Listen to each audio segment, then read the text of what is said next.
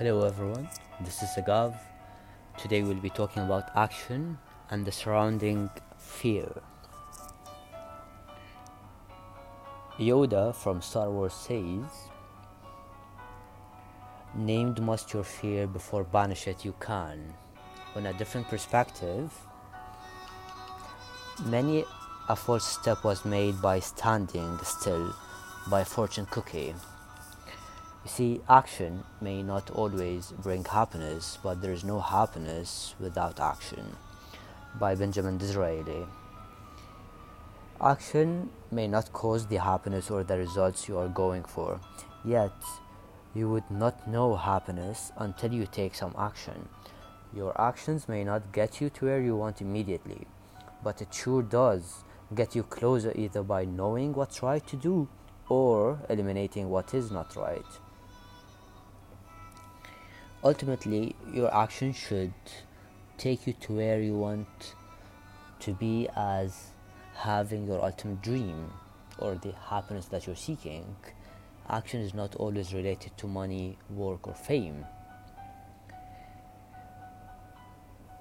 So the first principle here is that you must not fool yourself, and you're the easiest person to fool.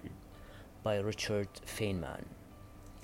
Ask yourself this question: are you fooling yourself into not taking an action? Are you riding the wrong train that takes you against your desire? Find the things that you know you do and you are convincing and fooling yourself with. Once you identify them, it will be easier to build courage to stop doing these actions. Call it fear, call it an action you are too lazy to do. Any action you see yourself you should be over with and should not be doing is important or is crucial to identify. Now here's a trick: not everything should be done by yourself. There are things you can delegate as well. So if you ever said, "I'm not fearful, I just do not know what I want to do," then hear this. First, say to yourself what you would be, and then do what you have to do. By Epictetus.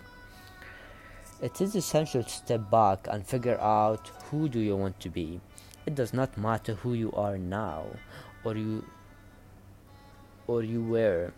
It is important to identify who you want to be and attribute your beliefs to that identity. Say, "I am that person," or "I am a motivator, I am an artist, I am an entrepreneur," whatever you want to become. Then do what you have to do to become that person. As you're trying to do that, you may have some troubles coming across your way, some challenges, some rejection. But hear this by Mark Twain: "I am an old man and have known a great many troubles, but most of them never happened." You see, your troubles or your perceived troubles that you may think that may happen to you most probably won't happen to you. So stop creating problems in your head. Stop creating assumptions in your head. And stop analyzing a situation according to your past experiences. Right? So this is the end of our podcast for today. Thank you for hearing us out, and have a good evening.